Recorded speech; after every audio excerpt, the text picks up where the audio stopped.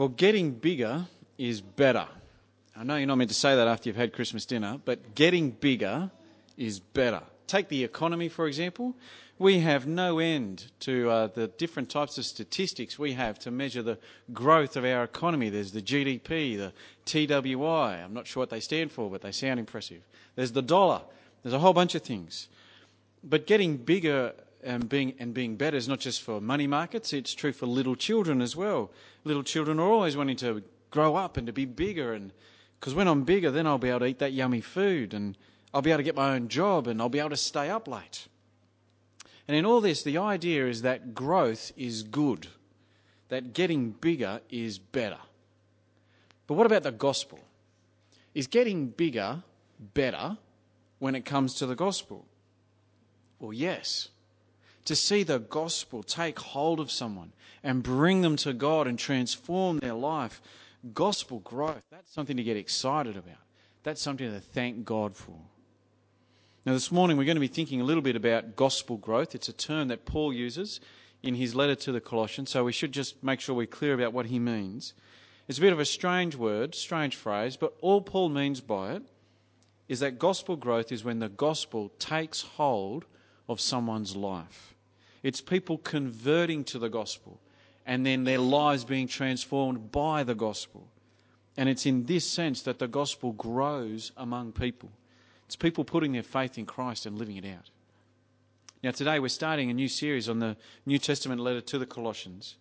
And right up front, the Apostle Paul wants us to see the significance of the gospel growing. It's an unstoppable phenomenon. It's the most wonderful thing to be caught up in. And it all comes from the hand of God. And our challenge this morning is that we would be a people who understand the wonder of God growing his gospel and so being thankful. So let's have a look at Colossians. In the opening couple of verses, we discover that it's the Apostle Paul who's writing this letter to the church in Colossae. He's heard of the Christians there, never met them, but he's heard of them, so he writes them a letter, and he thanks God for them. Right up front, that's what Paul wants the Colossians to know, that whenever he prays for them, he thanks God for them. Have a look at verse 3. Verse 3. We always thank God, the Father of our Lord Jesus Christ, when we pray for you. Now, it's not rocket science, but God is doing things amongst the Colossians, and so Paul thanks God for them. Now, this is an important point, and we'll come back to it a little bit later, because everything that we're about to see in the rest of the verses, it's all about what God is doing. Sometimes it's not going to sound like it, but it's what's happening. And so right up front, Paul says, I thank God for you, the Colossians. He doesn't thank the Colossians for the Colossians. He doesn't pat them on the back. He thanks God for the Colossians because it's God that is doing work among them. And so God is the one who is thanked. So what's Paul thankful for?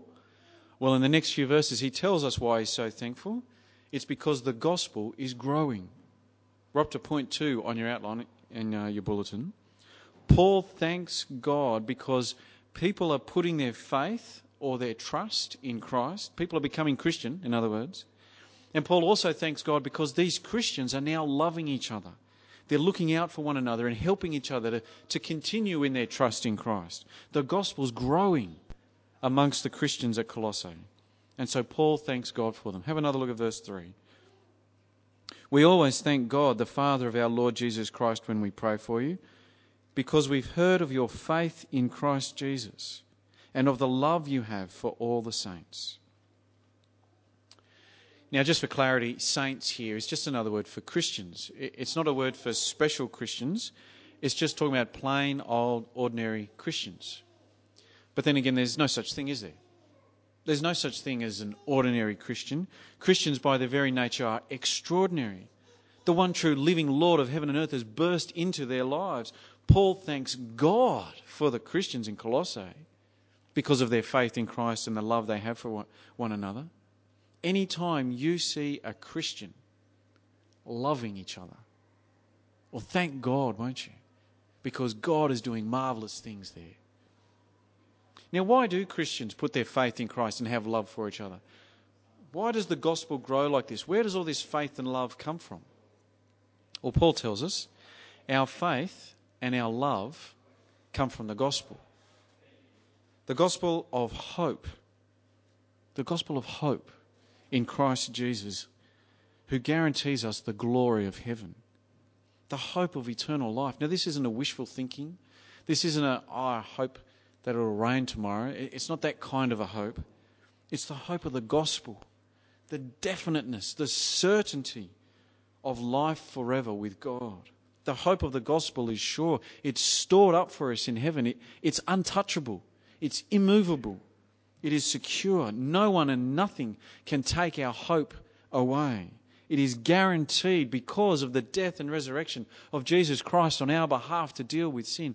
The judgment day holds no fear for us, for Christ has already dealt with our sin on the tree. Christ himself offers us the sure hope of eternal life with God in heaven, which is why the gospel produces faith in Christ. Because once you've heard of this Christ and this hope, well, you put your faith in him. You put your trust in him. And of course, you're going to love other Christians now because you're going to want to make sure that they keep trusting in Christ for the sure hope of heaven. Have another look at verse 4. Because we've heard of your faith in Christ Jesus and of the love you have for all the saints, the faith and love that spring from the hope that is stored up for you in heaven and that you've already heard about in the word of truth, the gospel that has come to you. The Colossians, they put their faith in Christ and they loved each other because they'd heard of the hope of the gospel. When you hear something significant, you do something. When I was at school once, all the teachers and all the students left their classrooms and started congregating at different points around the school grounds. Now, why would they do that? Well, because we'd heard the alarm bells ringing that had warning us of a bomb scare. When you hear something significant, you do something. If you're in the wrong place at the wrong time this summer, you'll find me running towards a television, shouting with delight, screaming up and down, pumping my fists in the air. Now, why would I do that? Because I've heard of yet another English wicket falling in the cricket. You see, when you hear something that significant, you do something. Now, the Colossians, they'd put their faith in Christ and they were loving each other. Now why? Because they'd heard of the Christ and of the hope that he brings stored up in heaven. And what we don't want to lose in all of this is the sense of the extraordinary. There's nothing normal about what Paul's describing here. Watching people become a Christian, that's a miracle. To witness Christians loving each other with Christian love, well, that's seeing the hand of God at work. Paul hears of the Colossians and of their faith in Christ and their love for the saints, and so he pens them a letter. But he doesn't say, good on you, Colossians, you're doing great. He doesn't say that. He says, I thank God for you.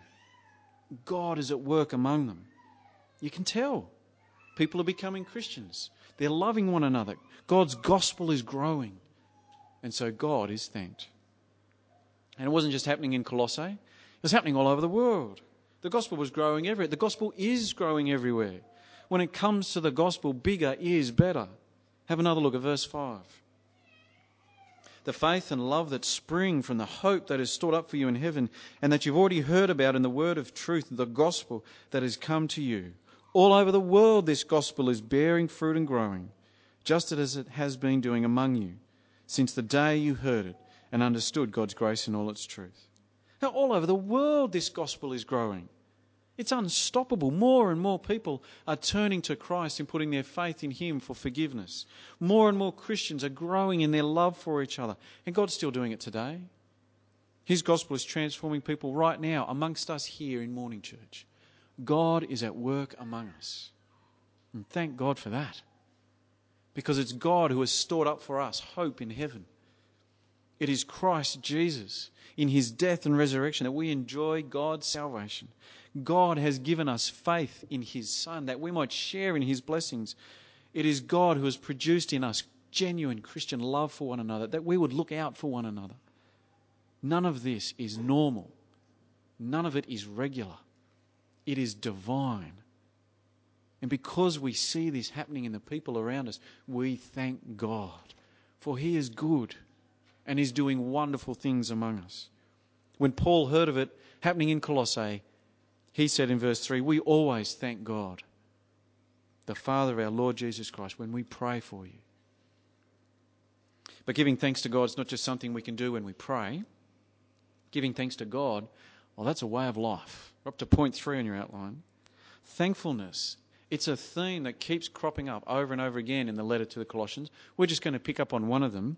So flip across, please, to chapter 3 and verse 15. Chapter 3 and verse 15. Here, Paul speaks to us as a church family, not as individuals, as a church family. And so he says to Morning Church, we're part of the one body. We're all part of the one people of God, by the one grace of God. And so live at peace and be thankful. Be thankful that God has saved you. Verse 15. Let the peace of Christ rule in your hearts, since as members of one body you are called to peace, and be thankful. And don't just be thankful that God has called you into his family, but be thankful that God is making sure you'll stay in his family. And so teach one another. Get on board with what God is doing. Admonish one another. Do whatever it takes to spur each other on as we seek to serve Jesus our King. Sing together. Yes, sing together with gratitude to God to help each other stand firm in Christ. Have a look at verse 16. Let the word of Christ dwell in you richly, as you teach and admonish one another with all wisdom, and as you sing psalms, hymns, and spiritual songs with gratitude in your hearts to God. I don't know whether you've ever thought about why we sing together when we get together as a church family. Well, the reason is simple and profound. We sing together to help each other stay Christian as we thank God. That's what singing in church is all about. It's not about trying to hit the right notes and sound good. That's good for me. It's not about me and God getting some personal time. It's about letting the word of Christ dwell in us richly. It's about teaching and admonishing one another with those words of Christ, with gratitude in our hearts to God for Christ. We sing together to help each other stay Christian as we give thanks to God. Because as God's people, we're a grateful people. We've already thought about the extraordinary goodness that God has given us in his gospel, and so we give him thanks. But not just when we're together as a church family. Wherever we are, whatever we do, we give thanks. Have a look at verse 17. And whatever you do, whether in word or deed, do it all in the name of the Lord Jesus, giving thanks to God the Father through him. Whatever we do, we give thanks. So as we sit down for a meal, we thank God. When rain falls on our gardens and on our crops, we thank God. When we wake up in the morning, we thank God. When we drive down to the shops and we arrive safely, we thank God. When we enjoy fun times with our children and our grandchildren, we thank God. When we brush our teeth, we thank God. Whatever we do. And in the light of what we've been looking at in this little section of Colossians, we especially thank God and give him thanks when people become Christian and trust in Christ for the first time. And we thank God for our brothers and sisters in Christ as they speak words of encouragement to us, when they bring a meal around to us to help us out in a time of stress, as we see Christians love each other, as people from our church family help us in practical ways, we thank God. As members in your Bible study group turn up week in, week out, even though they're tired, we thank God. When we know of Christians here and abroad standing firm despite persecution, we thank God. When we hear of Christians taking the gospel of the Lord Jesus to distant countries, when you hear of Christians here in Morning Church taking the gospel of the Lord Jesus to their neighbours, we thank God. God is at work in so many ways across so many people. We see it here week in, week out in the life of Morning Church. God is good to us. And he's doing marvellous things with his gospel across the entire globe. His gospel is growing everywhere, all over the world. He's pouring out faith and love and storing up hope in heaven for thousands upon thousands of people. Thank God for his mighty, gracious work. But it's not always easy, is it? It's not always easy to thank God. There's any number of things that distract us from thanking Him, things that work to make us forget that God's even there, let alone thank Him. And I think one of those things is the fact that we're so capable and wealthy. We seem to be able to solve our own problems without having to think of God, and so we don't thank Him. For example, none of us dig a well to look for water. We're in the middle of the worst drought in a generation, and we're not scrounging around for food. We just go to the shops as normal. It's so easy. There's milk, bread, chips, 50 varieties of drink, probably more. It's all still available. It's always been available, hasn't it? But what we need to remember is that the reason it's so easy for us to eat and drink is because God gives us food. In an instant, He could take our food away, but He hasn't. Instead, in kindness, He's given us plenty to eat, even in a drought. And so we thank God. Now, our food and our drink, they're not the only things that we can take for granted. There's lots to life that has been the same for a long time, and so we just slip into thinking that that's the way it's always been and that's the way it always will be. But apart from the gracious hand of God, we would have none of it. So, for example, we shouldn't take for granted the freedom we enjoy to meet together as a church family on a Sunday morning, or our easy access to education, the public health system, the social security systems that we enjoy. Look, I know nothing's perfect, but in this country, God has given us so much, hasn't He? All the good things in life that we enjoy, they all come from His hand. And so we thank Him. But of course, not just for the material wealth that we enjoy. From what we've looked at in Colossians, God sent His Son to die and rise again for us. God has stored up for us hope in heaven that is untouchable, immovable, secure, guaranteed. He has given us faith in Christ that we might share in all His blessings. He has given us love for His people, a church family to support us and help us as we wait for Jesus to come back for us. God has caused His gospel to grow amongst us in many ways.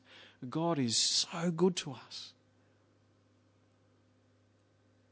I don't know whether you're into New Year's resolutions, but here's one worth devoting yourself to. Here's a resolution that we have every reason to pursue. Whatever you do, whether in word or deed, do it all in the name of the Lord Jesus, giving thanks to the Father through Him. Let's pray.